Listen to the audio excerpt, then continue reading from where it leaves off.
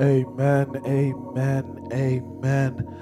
Hallelujah. We getting started just a few minutes late. We're going to open up our Bible study in about 2 minutes with a word of prayer. And then we're going to jump straight into some word if all hearts and minds are prepared. Father God, in the name of Jesus, we just thank you for this time, God. We thank you for this opportunity that we have to be before your people, oh God. God, as we begin our Bible study for this evening, we just worship and adore you. We magnify your name, God. We know, God, that your word declares to study to show thyself approved, a workman who need not be ashamed, but rightly dividing the word of God. So, God, as we spend this evening in worship, as we spend this evening before your throne, as we spend this evening before you, oh God, we just thank you, God, for this day, God. We thank you, God, for bringing us through dangers seen and unseen. We thank you, God, for life in our body. We thank you, God, for breath. But most importantly, God, we thank you that we have the opportunity to come before you and just say, Father, forgive us. Forgive us of our sins in our minds, our thoughts, our deeds, and our actions. You gave us the ability to come before your throne because of your son Jesus, who died for our sins. You gave us the ability to bring our sins and cast them at your feet. You gave us the ability to ask for forgiveness and to repent to you with a sincere heart and a sincere mind. So God, as we go before the word on this evening, God, we ask you right now, God, just to be in the midst of this entire service, in the midst of this entire time that we have to spend with you, God. We ask, God, right now that our families be covered, our hearts be covered, our minds be covered, our loved ones be covered. And we rejoice in you on this day, for this is the day that the Lord has made, and we shall rejoice in it. So, God, as we worship you in spirit and in truth. Now, God, hide me behind your cross so that the people will see none of me, but they will see all of thee. Let signs, miracles, and wonders be followed by this word, O God. Let eyes be open to the revelation of your word. Let understanding be gathered by your word. And we just thank you right now in advance for what you're going to do. It is in your son Jesus' name that we pray, the name that is above all other names, the name that has power, the name that demons flee from, the name that demons run from, the name that demons are cast out from. In Jesus' name we pray. Amen. Amen. Amen. Welcome to Liberty Christian Church International and our midweek Bible study. It's going to be an awesome time in the Word. I'm so excited for this word on this evening. 2 weeks ago, not last week Pastor celebrated his birthday, so we were not in Bible study. But 2 weeks ago, we began a series. Well, we didn't begin a series. We continued on our series and dealing with spiritual warfare. So tonight we're going to continue on with that thought and that understanding in that series, spiritual warfare. If you have your Bibles, lift up your Bibles real quick so we can make our Bible declaration and get into this word. Repeat after me. Lord, I thank you that I have a Bible. It is my personal copy of God's purpose, God's plan, and God's design for my life.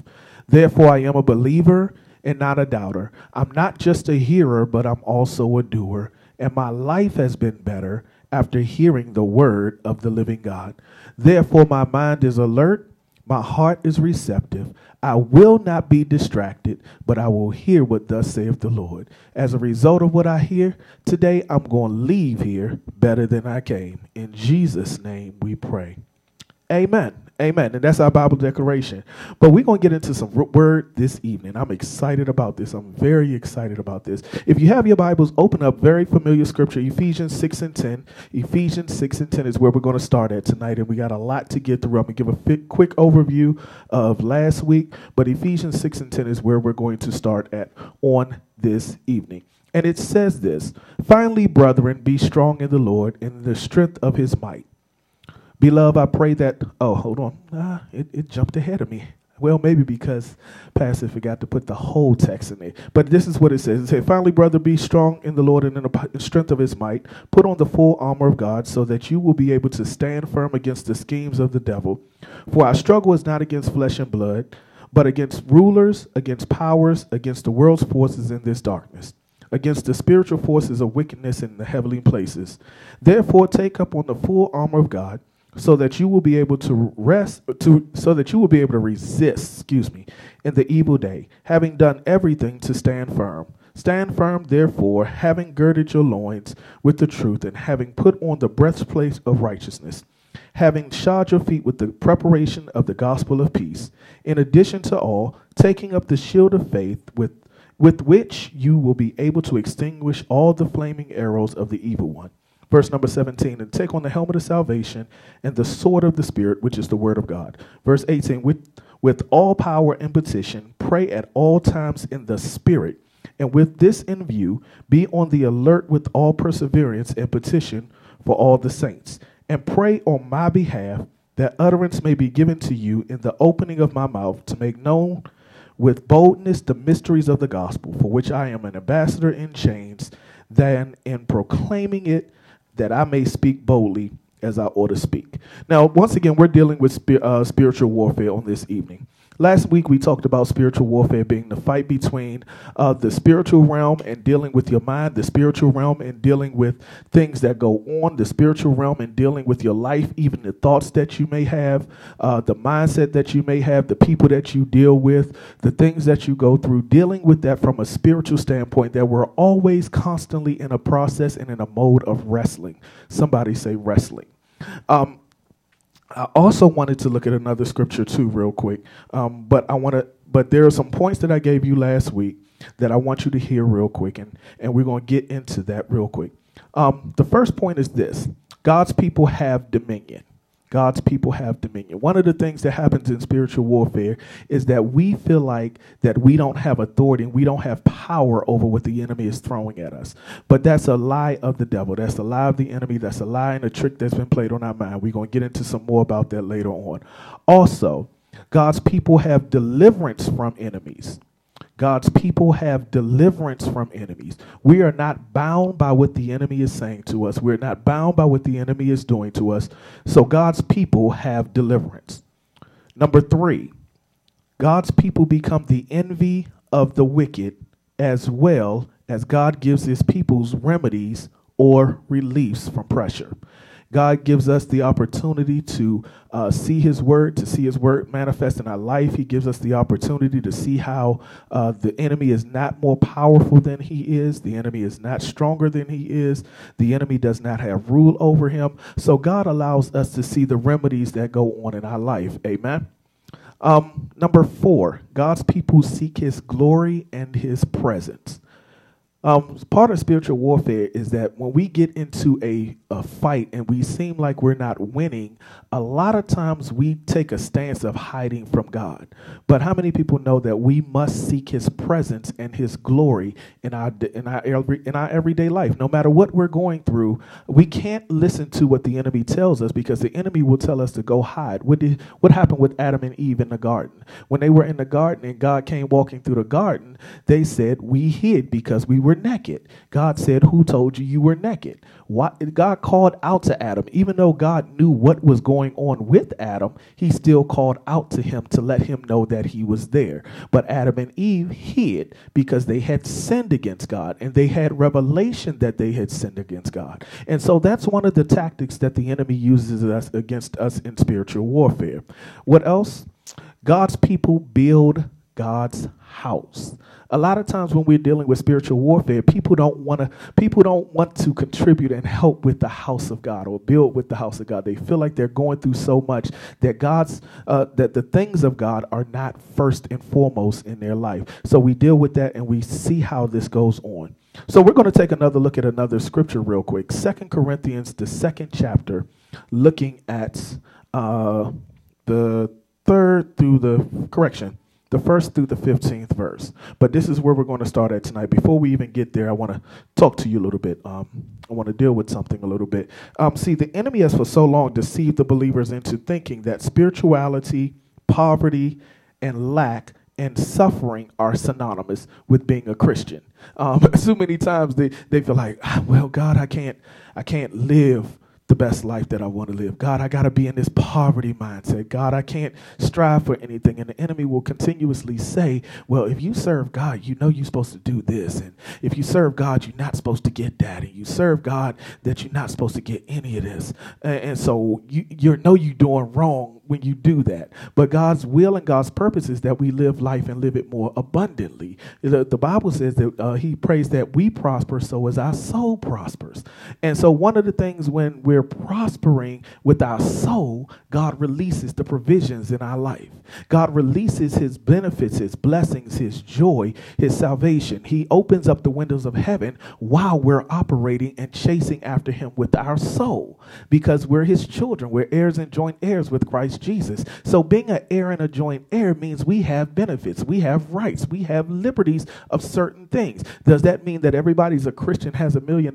No, it doesn't mean that. But spiritual warfare from the enemy's standpoint will tell you, well, you must not be doing something right because you don't have that. You must not be doing something right because you got too much of that. You must not be doing something right because of this and because of that in your life. And you'll continue to move around in a circle or continue revolving around in the same cycle of your life, because you're like, 1 minute I'm serving God, but then I feel hurt and I feel wrong because I'm doing something this or I'm doing that, and now I got to let go of everything else. Maybe that'll make me feel better. And a lot of times that's the enemy playing with your mind, and he's holding you in bondage. Somebody say bondage.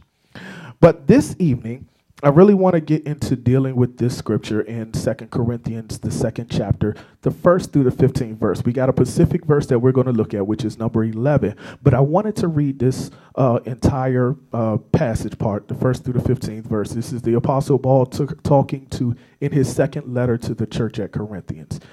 Do me a favor for me. Share this on your page. Share this with somebody as we get ready, as we share with the word of the Lord.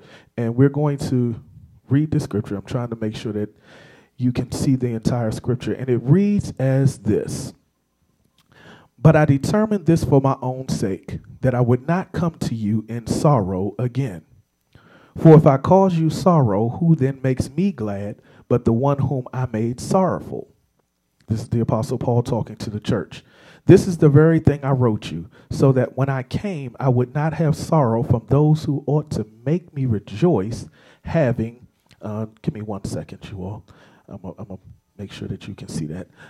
I would not have sorrow from those who ought to make me rejoice, having confidence in you, all that my joy would be the joy of you all. Paul was telling them, I'm not coming to you in a mad way. I'm not trying to talk to you down. I'm not trying to make you feel sorry. I want you to be joyful, because if you're joyful, I'm joyful.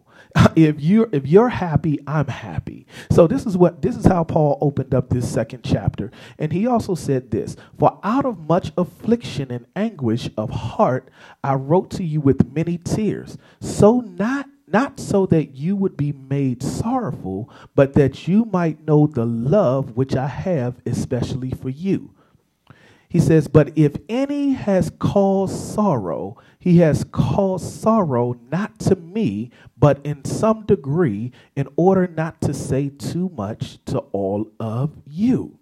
Verse number 6, sufficient for such a thing is this punishment which was inflicted by the majority. So that on the contrary, you should rather forgive and comfort him. Otherwise, such a one might be overwhelmed by excessive sorrow. He's once again telling them that I'm not coming to you to make you cry. I'm not coming to you to hurt your feelings. I'm coming to you to talk to you, but I need you to be able to be encouraged by this word that I'm saying to you. Why? Because we're going to get into what he's saying to the church. He said, verse number 8, wherefore I urge you to reaffirm your love for him. For who? God. For to this end also I write, so that I might put you to the test whether you are obedient in all things. But one whom you forgive anything, I forgive also. For indeed, what I have forgiven, if I have forgiven anything, I did it for your sake in the presence of Christ. Verse number 11, so that no advantage will be taken of us by Satan. For we are not ignorant to his what? Schemes. We're not ignorant to who? Satan's schemes. That's a big thing. Make sure you highlight that. so that no advantage would be taken of us by Satan. For we are not ignorant of his schemes. Continue on. Verse number 12. Now when I came to Troas for the gospel of Christ, and when the door was open for me in the Lord, I had no rest for my spirit, not finding Titus my brother, but taking my leave of them. I went to Macedonia, but thanks be to God who always what? Leads us in triumph in Christ and manifests through us the sweet aroma of the knowledge of him in every place. Verse number 15, for we are a fragrance of Christ to God among those who are being saved and among those who are perishing. Among those who are being saved and amongst those who are being perishing. So real quick, I want you to jump back to verse number 11, because verse number 11 is where we're going to park at for a second. And it simply says this, that so that no advantage will be taken of us by who? By Satan. When we're dealing with spiritual war, we're in a direct warfare back and forth with Satan. The Bible says that Satan comes to kill, steal, and destroy. But the Bible says, but I came that you might have life and have it more abundantly. So when we hear this word that said, for we are not ignorant of his schemes, what are his schemes? The three main roots of his schemes are for him to kill, steal, and destroy. What is he trying to kill? Kill your hope, kill your dreams, kill your success, kill the relationship that you have with God, kill the prosperity, kill the prospects that you have, kill the position that God has called you into to be the head and not the tail. I know y'all hear me constantly say that every week. He's here to kill, steal, and destroy. What is he going to steal? Your joy, your hope, your peace, your relationship. He's here to kill, to kill and to steal those things that God has blessed you with, those things that God has allowed you to come into contact with, those dreams and aspirations. He's here to truly steal your joy, your peace, your mind. What, you know how many times that we've gone through situations and things where we say, my mind was almost gone. I almost lost my mind, but God brought it back. I almost lost everything that I had, or I did lose everything that I had, but God restored me. God brought me back. God brought me from a mighty long way. God did this for me, and God did that for me. Why? Because the enemy came in and he tried to capture your dreams. He tried to capture your hope. He tried to capture your joy. And if we give it over to him, and a lot of times we give it over to him because we feel defeated on the inside, we feel like we're not worthy of God. We feel like that we've let God down. And so now he's killed, stealed, and destroyed our relationship, because our relationship with God is not based upon on whether we've fallen, because the Bible says a just man falls how many times? 7 times, but he gets back up. But the enemy will throw in there when you fall the 8th time. I told you that God ain't going to be there to pick you up. I told you that God ain't going to be able to do this for you. I told you that you was going to be a wretch undone. I told you you wasn't worthy of God's grace and his mercy. So part of spiritual warfare is dealing with what the enemy continues to tell our mind. What the enemy continues to put in our path and in our foresight, that these certain things that happen. And if you are Christian, why are you going through this thing? This is what the enemy will constantly tell you. Why are you going through this? You must not be doing something right. You must not really trust God. You must really not believe in God, and you must not be living worthy enough. So if you're not living worthy enough, why don't you just come on back over here where we got the party at? Where we got everything that I had for you over here. This is what the enemy will constantly play on our mind. I remember being, and this is just real quick, I remember being when I rededicated my life to Christ, the first thing that happened, that I was tempted with a proposition and I failed. And the first thing that I said, but God, I know you called me. God, I know you said this was my time and this was my season to be with you. But what is going on? This thing that just popped up into my life has caused me to separate myself from you again. Am I really not being what you, or am I really not supposed to do what you said I was supposed to do? Am I really not called into this? Am I really not moving into this place the right way? And because I allowed the enemy to continue to feed me and say, well, you're not worthy of it. See, I told you, you you made this confession to God that you was ready to serve God, but your flesh still took you over here. Your mind still took you over here. How are you going to get past letting your flesh control you? But God said, if you give it all to me, I'll make you new. I'll restore you. I'll kill that old man in you, and I'll restore who I called you to be, and I'll begin to work on you. But you got to get past this thought of the enemy being in charge of your life. And so we're going to look at more scripture tonight, but so I needed you to make sure you understood that we cannot be ignorant of his schemes. Somebody say, I'm no longer ignorant of his schemes. I'm no longer bound by his schemes. I'm no longer I no longer subscribe to, I no longer have that subscription to his plan. You know how everybody has Apple subscriptions for the music, and you have this subscription for Netflix. For so long you've been subscribing to the enemy's tactics that you don't know how to fight in spiritual warfare, because you're still paying into something that you're fighting against. And we get back to our scripture, Ephesians 6:10, for we wrestle not against flesh and blood, but against powers and principalities. We have to realize that there is a place where we have to stop subscribing to what the enemy is doing to us, what the enemy is saying to us. Okay, so now as we continue on to this, there are a couple of things that I need you to understand that we are fighting against. That there are some things that the enemy tries to be an opportunist about in our lives. The first thing I need you to see, and I really want you to see this, is that the enemy fosters feelings of ignorance. Ignorance, you're not worthy. Ignorance, I don't know everything about God, so how can I serve God properly?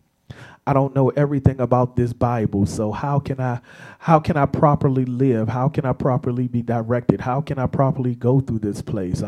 I've been ignorant to the vices that the enemy has thrown at us. So that's one of the things that he tries to foster in us, that a mood and a mindset of being ignorant. Not only ignorant, he presents generational curses in our life. Generational curses. What are generational curses? Those things that have been passed down from our family lineage, from great grandma, from great grandpa, from way back when, great great grandpa, and those things that they gave their lives over to. Sometimes the generational curses are not just curses of destitute. Some people gave over their generational curses so that their families could be wealthy. Amen.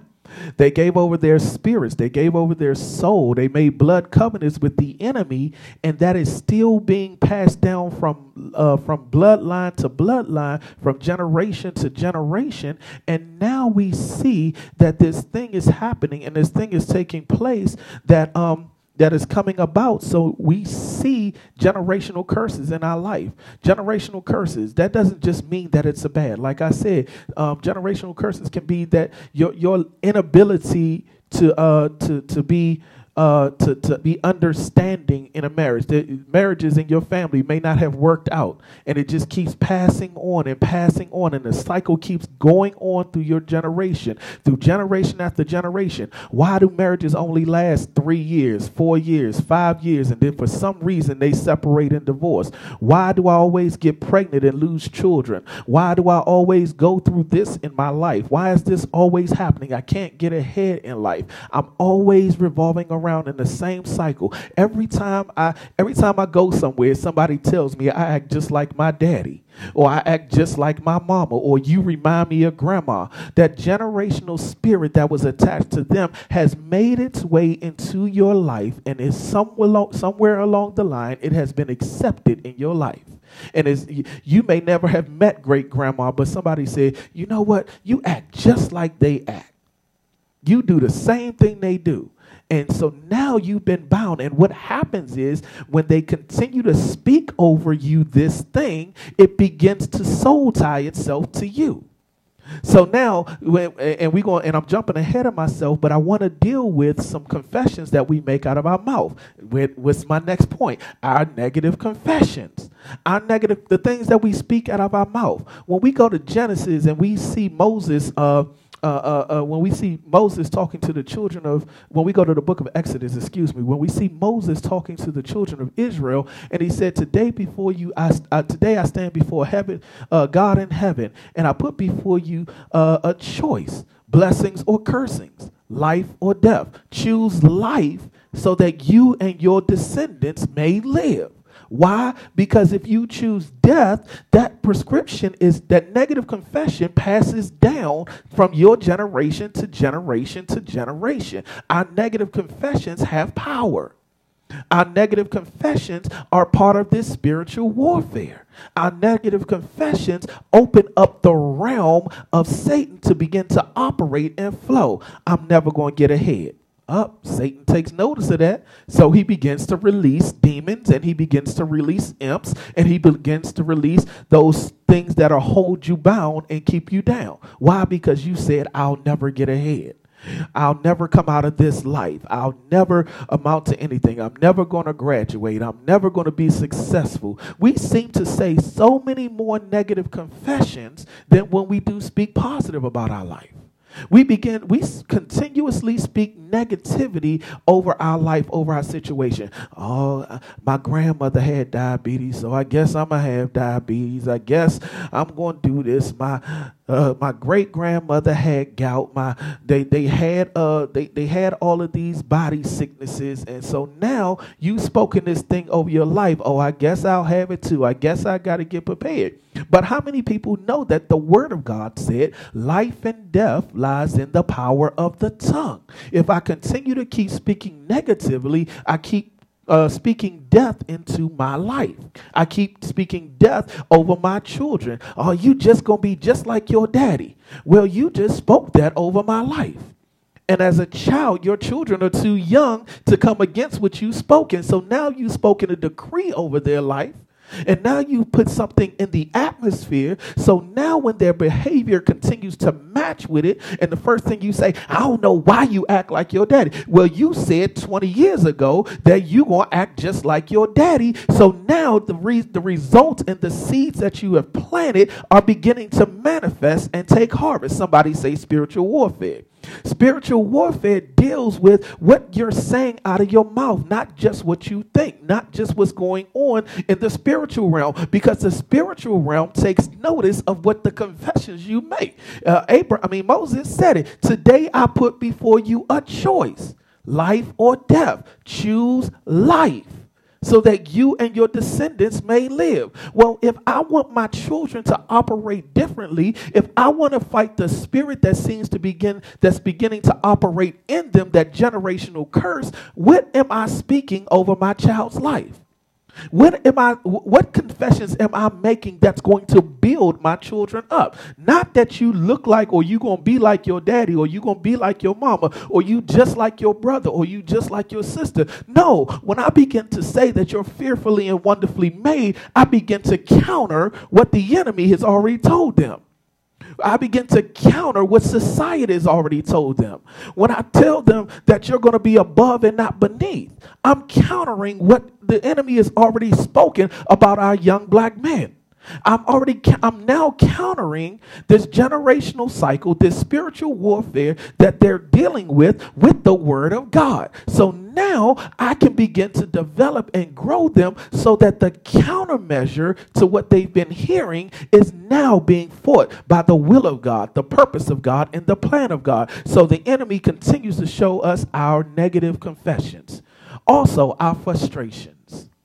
Our frustrations are part of spiritual warfare, because our frustrations will lead to what? Our negative confessions. What will that lead to? Us continuing to speak generational curses. What will the generational curses do? Continue to produce ignorance in our life. You see how they keep coming? They keep coming. Just as the Bible says that when one spirit comes back, he brings 7 more deadly than him. So there's now a spirit of ignorance.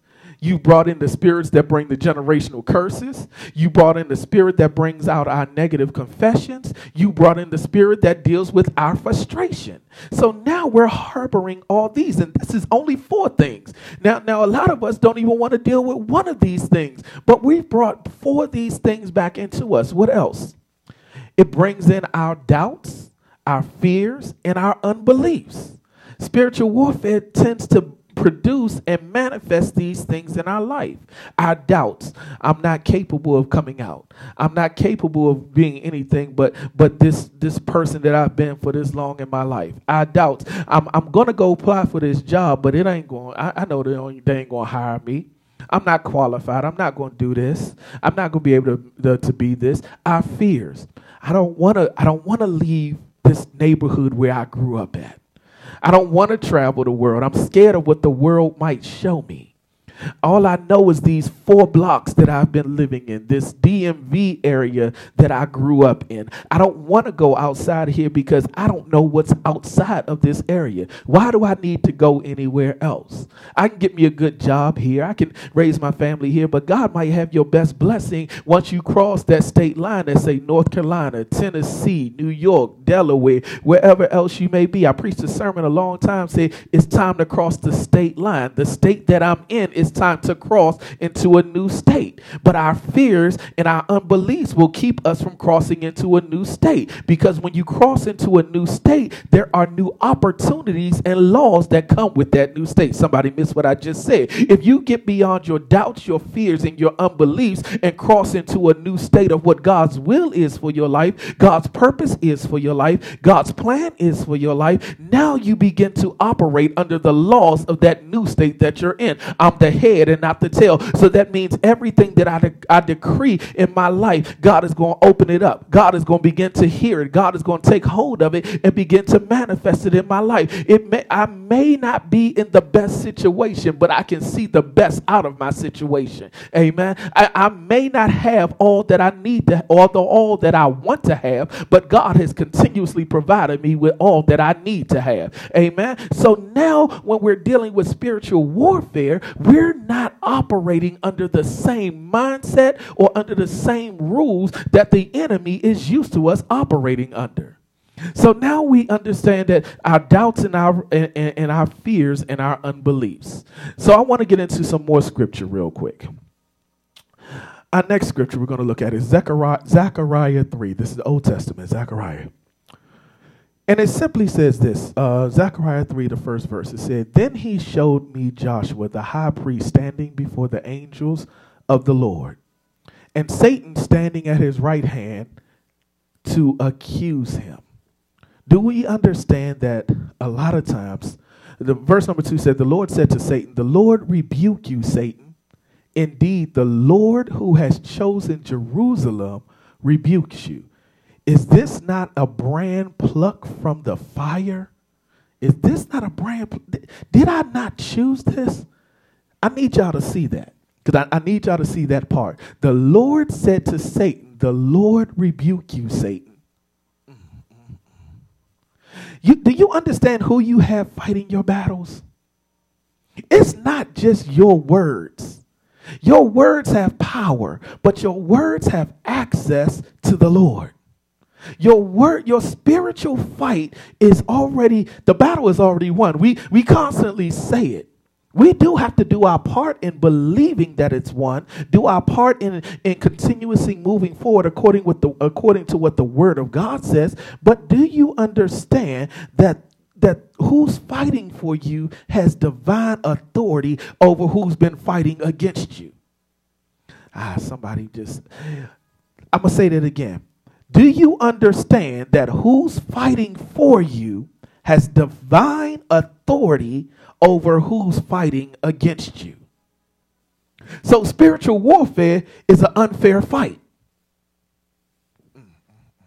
Spiritual warfare has already been won. You just have to get into the alignment with who the winner is.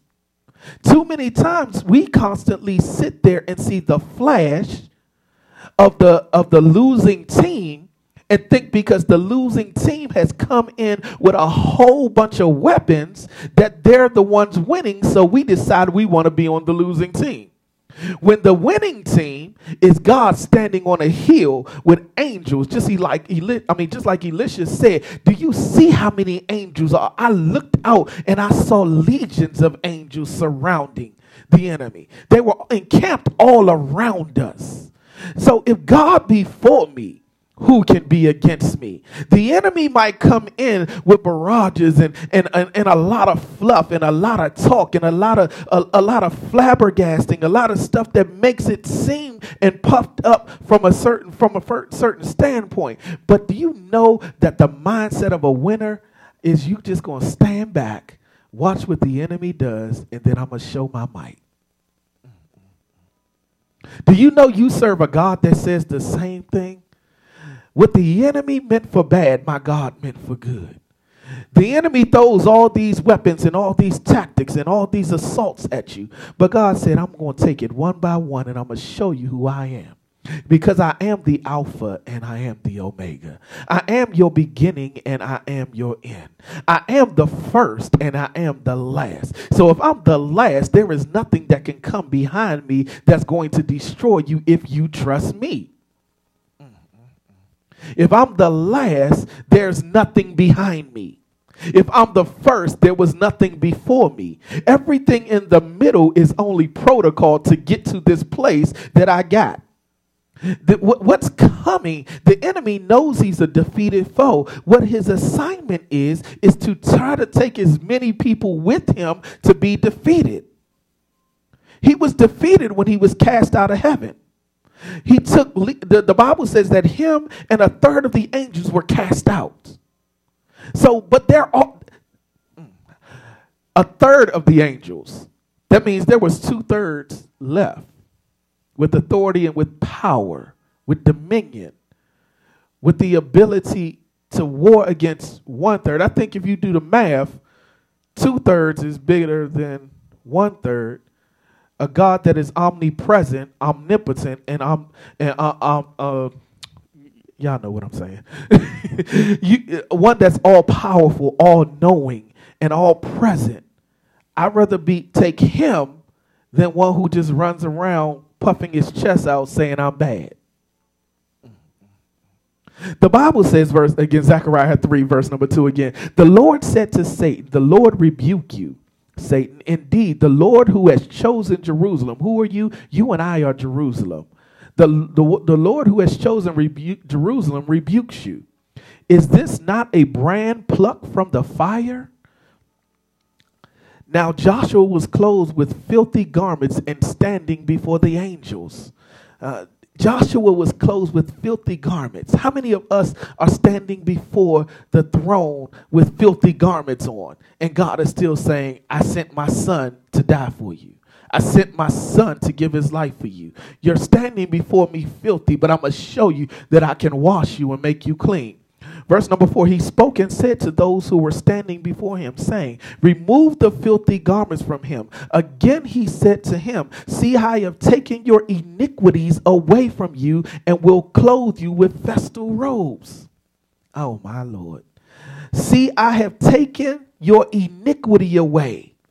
See, a lot of us think that because we've fallen short of the glory of God, that we're still standing there with filthy garments on. We're still standing there with our iniquities. But God said, I have taken them away from you. I have already caused my angels and told my angels to remove the filthy garments from you. I have taken your sin debt. I have made the payment for you. And now I've already tried to clothe you in your right garments in the way that you're supposed to look. So stop looking behind you to how you used to look back there. Stop looking in the rearview mirror of your life and seeing all the past that you've been through when I've given you a bigger mirror before you to see where I'm taking you to. Do I have a witness today that you're going to a place that God said is greater than anything that you've ever seen? You're on a journey and you can look out this big window in front of you and see my blessings and see my purpose and see my plan for you, or you can continue to look through that rearview mirror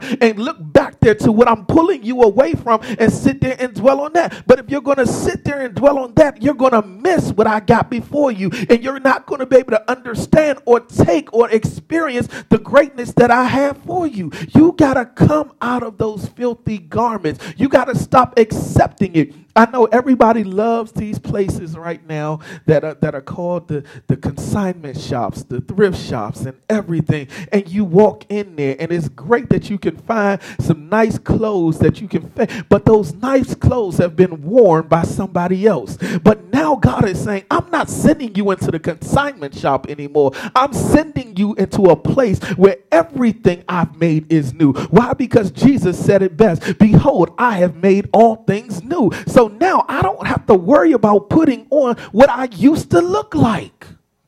Spiritual warfare. If I'm falling to spiritual warfare, it's because I've clothed myself in what I used to wear. Those used to have thoughts. Those used to have mindsets. This is what I've continuously put back on myself. Verse number 5 in Zechariah the 3rd chapter says, Then I said, let them put a clean turban on his head. So I put a clean turban on his head and clothed him with garments while the angel of the Lord was standing by. He was standing by watching. He was standing by protecting. Verse number 6, and the angel of the Lord admonished Joshua saying this, Thus says the Lord of hosts, if you will walk in my ways, somebody say my ways, and if you will perform my service, then you will also govern my house and also have charge of my courts, and I will grant you free access. I got to go back because I need y'all to see this. I really need you to see this, and I apologize. Verse number 5 said, Then I said, let them put on a clean turban on his head. So that they put on a clean turban on his head and clothed him with garments. And while the angel of the Lord was standing, he said this, and the angel of the Lord admonished Joshua, saying, this is where I was just at. Thus said the Lord of hosts, the Lord of hosts, not anybody else. God Almighty said this, if you will walk in what? My ways. And if you will perform my services, then you will also govern my house and also have charge of my courts. And I will grant you what? Free access among these who are standing here. He said, after I clothe you, after I remove your sin and your iniquities, after I put new things on you, he said, first thing that you need to do is walk in my ways. Spiritual warfare. I got to walk in the ways of God. Yes, I'm going to fight against the enemy. I'm going to battle against the enemy. But if I'm walking in the ways of the Lord, if I'm performing his service, and then I will also govern his house. Those three things I need y'all to get. My ways, my service, and govern his house. And also have charge over his courts. Oh, Lord, that somebody just missed that right there. He didn't say, let me repeat that. Then you will also govern, have charge over my courts. You will have charge over the things of God. The places of God, the perception of God, the perception of who's fighting against you, the understanding that greater is he that's in me than he that's in the world. And he said, I will grant you free access among these who are standing here. That means you have a rightful place. I'm giving you a free pass to come stand right here amongst the saints. To come stand here amongst those that have labored, those that have tarried, those who have been there. I am giving you free access. How many people want free access on today? Zechariah 3:8 says, Now listen, Joshua, the high priest, you and your friends. Now, he didn't just include Joshua, the high priest. He said, now you and your friends who are sitting in front of you. Indeed, they are men who are a symbol, for behold, I'm going to bring in my servant, the branch. I'm going to bring in my son. I'm going to bring in my servant. For behold, the stone that I have set before Joshua, on the one stone are 7 eyes. Behold, I will engrave an inscription on it. 7 eyes, 7, the number of completion. For now I will bring in completed eyesight. Behold, I will engrave on an and inscription on it declares the Lord of hosts, and I will remove the iniquities of the land in one day. If we get into the face of God, God said, I will remove the iniquities of the land. How many people need some things removed out of their land, the environment, their situation? If we begin to give over to God our filthy garments, our filthy rags, if we begin to give over to him and abide in him to operate his way with his purpose in his home and do the things and have access to his courts, he will begin to remove the iniquities of the land in one day. It won't take 7 days. It won't take 14 days to get rid of a virus. He said, I will begin to remove the iniquities of the land in one day. But if we do not get down, if we do not tap into the will of God, the purpose of God, or the plan of God, and get into a place of understanding the will of God, then we can never understand what one day can look like. He said this in verse number 10, in that day declares the Lord of hosts, every one of you will invite his neighbor to sit under his vine and under his fig tree. And so now we got to understand what we got to get to. So all of that I'm saying is now we have to deal with the mind. Why? Because the mind is the biggest battleground of spiritual warfare. The mind. This thing right here that constantly tells you you're not worthy. This thing right here that constantly tells you, do this instead of doing the will of God. This thing right here that constantly tells you, why you got to go over there with those bored people. Those people don't have no fun.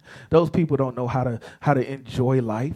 But how many people know that to be truthful and honest, I can just tell you about me, that I enjoy my life so much more now being in the will of God, the purpose of God, and the plan of God than I enjoyed when I was in the club, when I enjoyed when I was out partying, when I was enjoying out doing go-go, when I was enjoying ripping and running the street because I was a liar. I was running up and down the street. Had this woman. I had that woman. I was doing so many things. But at a place in life, the lies had to stop. At a place in life, the partying had to stop. At a place in life, the drinking had to stop. All these other things that I was battling with and I was doing because I called it enjoying my life was causing me detriment and causing me harm. Every time I would get arrested and sit before a magistrate or a commissioner pleading my case to get out of jail, yet I was still saying I'm partying, I'm enjoying my life. But now that I serve a God who said he'll never leave me or forsake me, I'm not seeing what a jail cell look like. I'm not seeing what the wages of sin is because I'm living a life that's pleasing in the sight of God. Amen. So now I got to deal with my mind. The mind is the battleground. Proverbs 23:7 simply says this, and we're just about done. For as he thinks within himself, so is he. He says to you, eat and drink, but his heart is not worthy. This scripture talks about a man who does not, who may seem like he's happy, who may seem like he's wise, who may seem like he's looking for the best of you. But the Bible says, for as he thinks within himself, so is he. He says to you, eat and drink. That sounds good. How many people done told you, here, go ahead and drink this up. Here, go to this bottle. It's going to make you feel nice. Here, go ahead and eat this food right here. This is going to make you feel real good. But the Bible said his heart is not right with you. A lot of women have experienced this. The man handing them a drink with something in it. Or done gave you so many drinks that you passed out and you don't know why you woke up in this bed the next morning. You don't know what's happening. So now he's influenced your mind.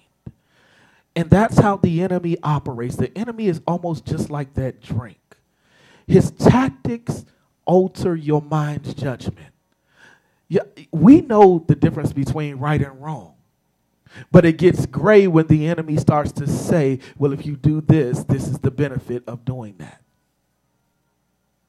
The person who steals, you start off stealing at the 7-Eleven when you're little.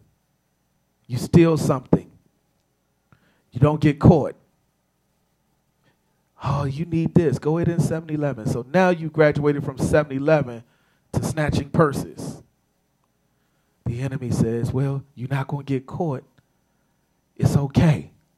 So now you graduate to the next thing. And I'm not even going to go down the hard street with that.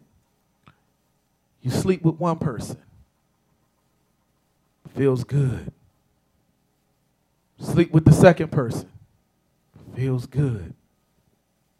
30 more people. Feels good. But now you at the clinic. And you're fighting because a test came up. The test don't feel good, but the flesh feels good because of what you were doing.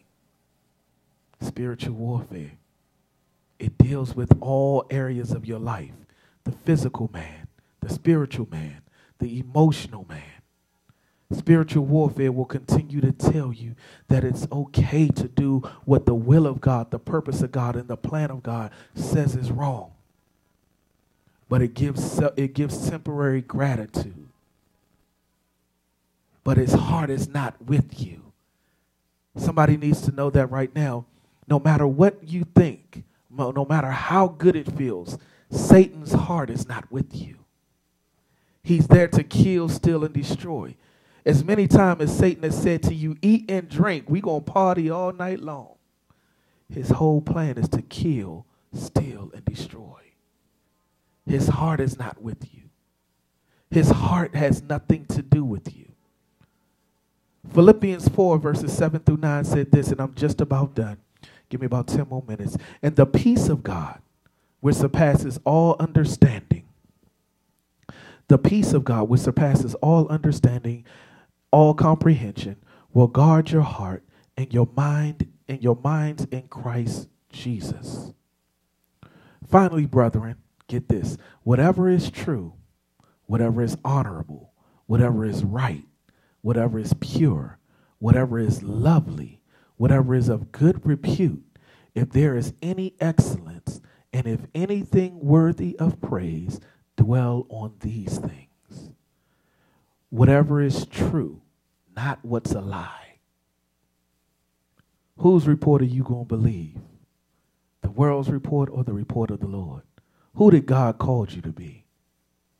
Not who you've been, but who has God called you to be? Whatever is honorable, as opposed to what's dishonorable. Whatever is right, as opposed to whatever is wrong. It's real plain and simple what the Word of God says about how we should live and how we should fight against spiritual warfare. Like I said, once again, spiritual warfare is really a struggle in the mind to operate and do the things of God. Why? Because when we think on whatever is true, the enemy presents what is false. When we think on whatever is honorable, the enemy throws in what's dishonorable. Whatever is right, he throws in whatever is wrong, even though he masks it a lot of times in what looks right. Not what is right, he masks it in what looks right. Whatever is pure,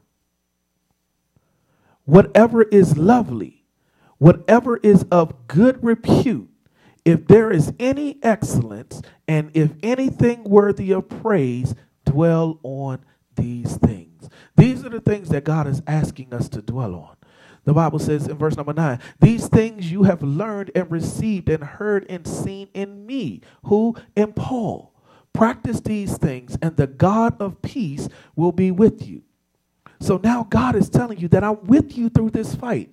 If you rely and think on me, if you rely and allow yourself to abide in me, then I am with you. You got to think on these things. 2 Corinthians 10 verses 3 through 6 says this, for though we walk in the flesh, we do not war according to the flesh.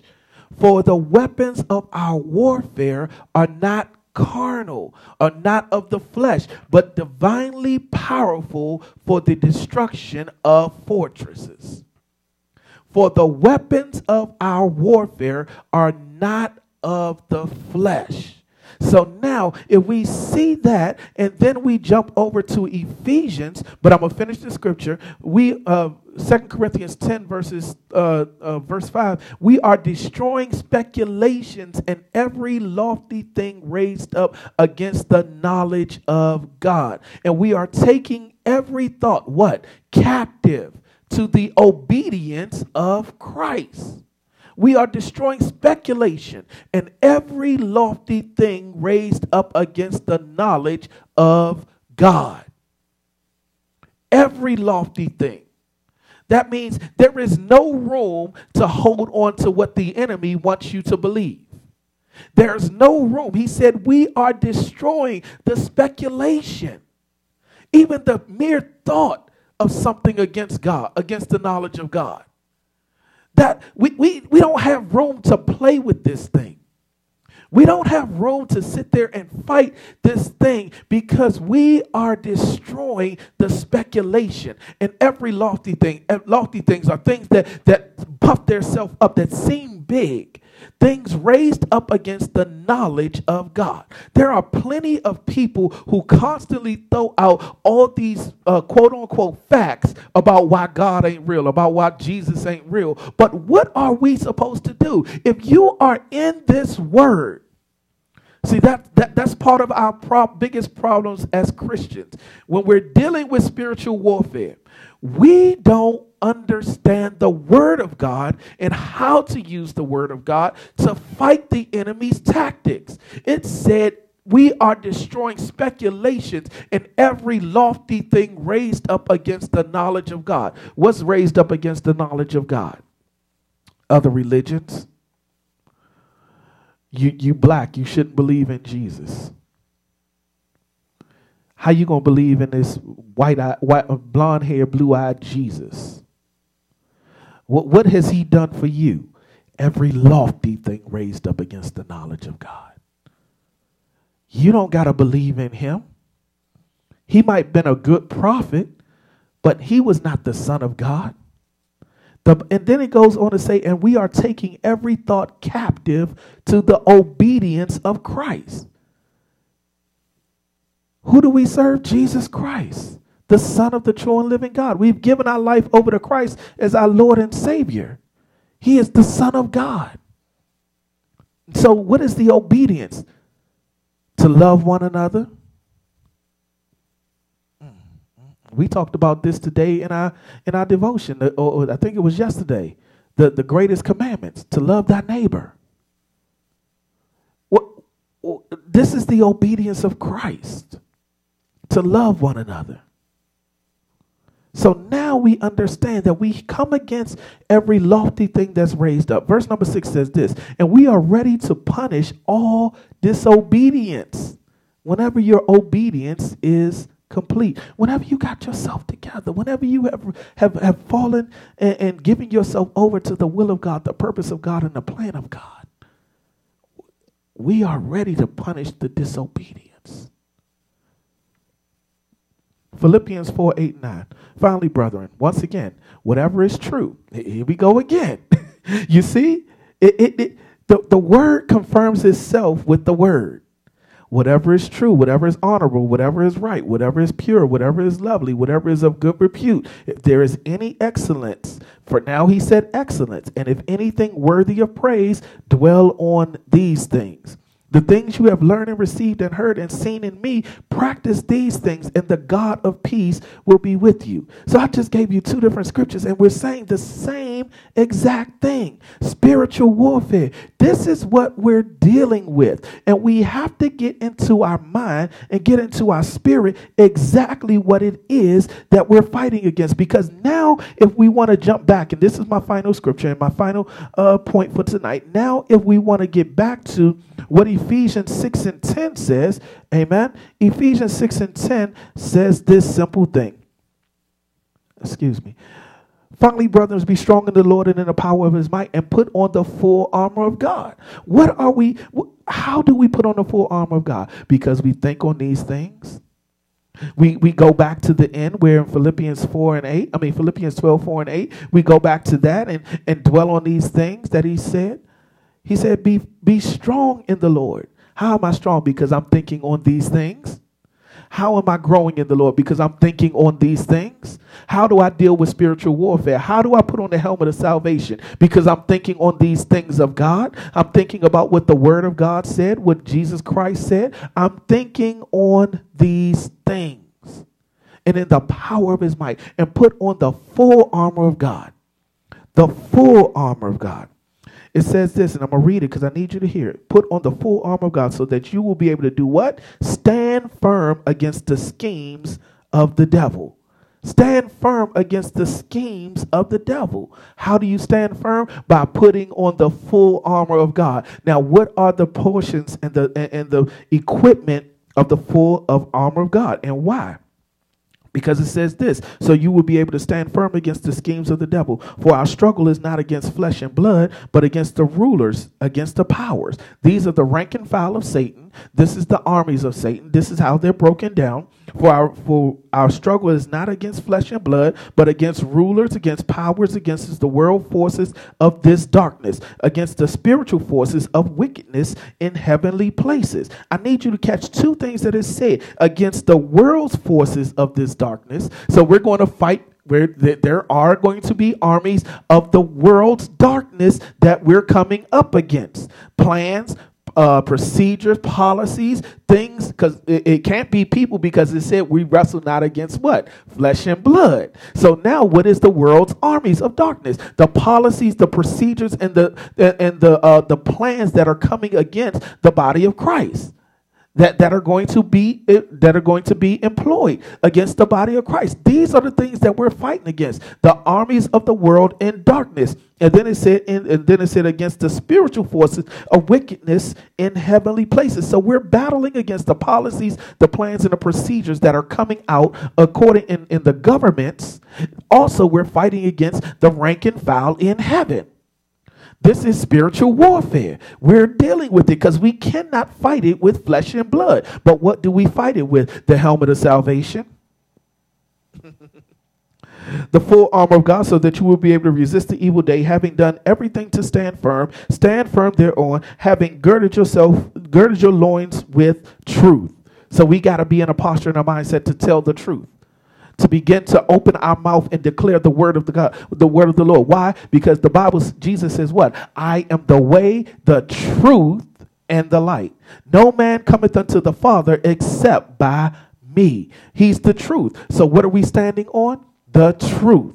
His word, who he is, having put on the breastplate of righteousness. We talked about righteousness, living a life that is pleasing to God, living a life that is according to his will and his purpose. That's righteousness. And having your feet shod with the preparation of the gospel of peace. Peace I leave you. Peace I give you, that the world cannot take away. Stop allowing the enemy and your situations to take away God's peace out of your life. You got to be able to stand, even saying, with all the hell going on around me, with all the mess that I've been through in my life, with the situations that's coming up, whether it's coronavirus, whether it's my home, whether it's my finances, whether it's my spouse, whether it's my children, whether it's my health, I still got to be shod with the gospel of peace. I still got to be able to say, God, it's your will be done. God, I don't know what it is that's happening or why it's taking place, but I'm going to rest in you. I'm going to have the shalom peace in you, because you're a way maker. You're a healer. You're a deliverer. You're a provider. You have done it before, and I believe that you'll do it again in my life. So you know what, God, right now I'm calling my environment to peace be still. This is what I'm fighting with. This is what I'm declaring.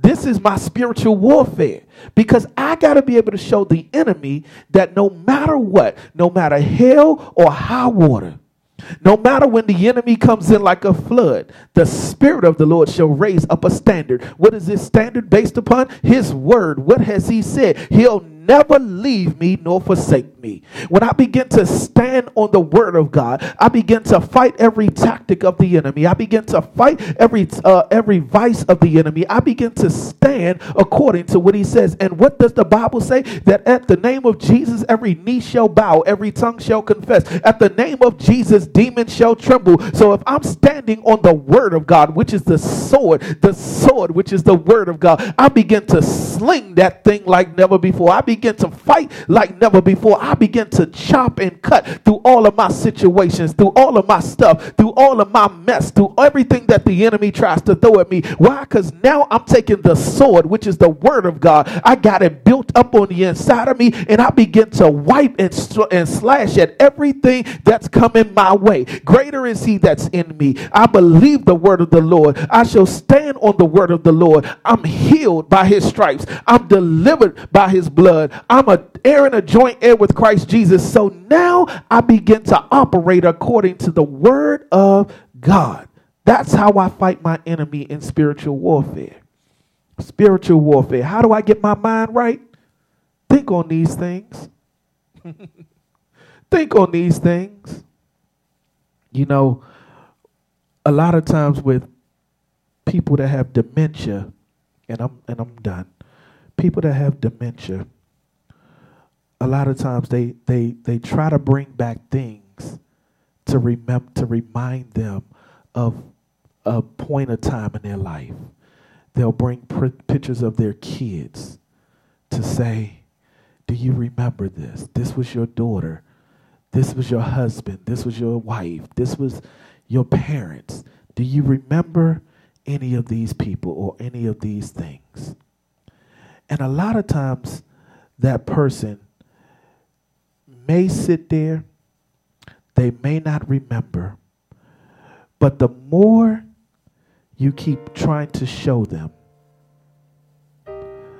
the more sometimes things sparks something in their mind. Do you know the enemy of your soul never wants you to see who God called you to be?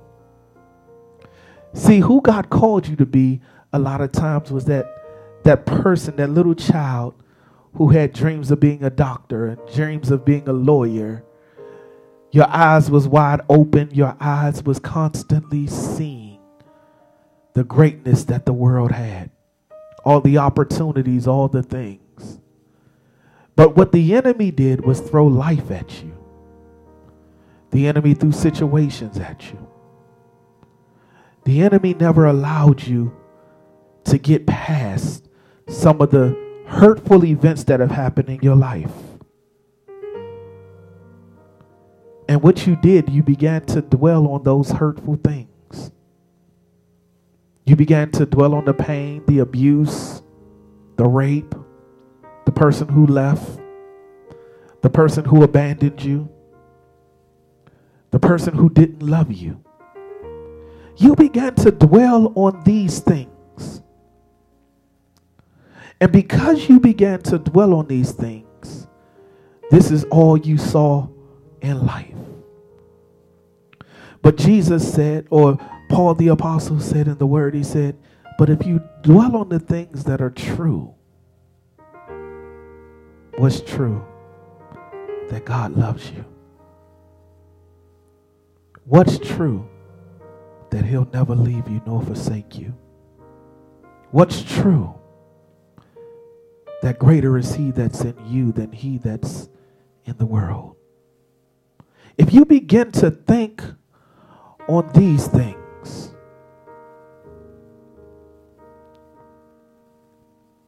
he said, I will be with you.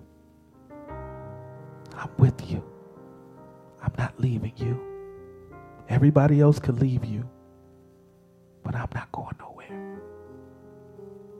Spiritual warfare, hurt, neglect, abuse. You thought it only dealt with your emotions, and you thought it only dealt with you from a physical standpoint. But it dealt with your spirit. It disconnected you. It put a strain in you. But God said, I'm here. I'm the surgeon of your life. And at this moment and at this time, I'm reconnecting myself so that I could be the healer of your life. What are you dealing with? You're dealing with his grace and his mercy. You're dealing with his favor. You're dealing with his loving kindness. Why? Because these are the things that you're going to think on. No longer thinking about the trouble, the past, the hurt, the abuse. Let it go. You've been bound by that stuff. It's time to clean your house. It's time to let go of the shackles. It's time to break free of the hurt, the abuse. It's time to break free from it. Why did it happen to you? You may never find out the answer. But God said, I'm here. I'm with you. And because I'm here, because I'm with you, I'm going to heal you. Will you receive his healing? Father God, in the name of Jesus, we thank you, God, for this opportunity to share in your word. God, whoever's dealing with spiritual warfare, we all are in some form or fashion. God, we ask right now that you renew our mind so that we can think on those things that are right, that are just, that are honorable. Those things that you have released into heaven. God, we ask right now that you touch our lives, that you touch our hearts, that you touch our spirits. For those that are weary, those who have been laboring, those who have been fighting, God, send ministering angels to touch them right now. Those that are weary in well-doing. Those who have run a good race and they feel their spiritual legs tiring. They've warred, they've fought, and now they're saying, God, I can't do this anymore. Be the God in their life that says, I love you. Come unto me, all ye that are heavy laden, and I'll give you rest. Take my yoke upon you. Why? Because if we're both connected in the same way, where you're weak, I can carry you. He said, learn of me. So, Father, we just thank you for this night of understanding, this night of wisdom. If there's anybody under the sound of my voice that does not know you, God, introduce yourself to them right now. Press on their heart enough that they will come saying, what must I do to be saved? If there's anybody that's in need of healing, God, introduce yourself and touch them. Touch their mind from the crown of their head to the soles of their feet. Heal them, deliver them, and set them free. Whatever they hurt from, whatever they're dealing with, we thank you, God, for the gift of freedom. Your word declares, whom the Son sets free is truly free indeed. So, God, be their God, be their friend, be their comforter. You said you're a friend to the friendless, a mother to the motherless, a father to the fatherless. So be that at this time. We thank you, God, for all that you're going to do. In Jesus' name, amen. Amen. Amen. If you want to share this on Facebook, if you're on our website, whatever it may be, and you do not know our website is www.lccimd.org. You can share this from our website. Also, our Liberty partners, we have some major announcements coming to you. If you want to sow into Liberty, I generally don't do this, but if you want to sow into Liberty, at the bottom right now, you should see our Cash App or How to Give online. You can go to our website. We also have text giving. So this you're sowing into fertile ground.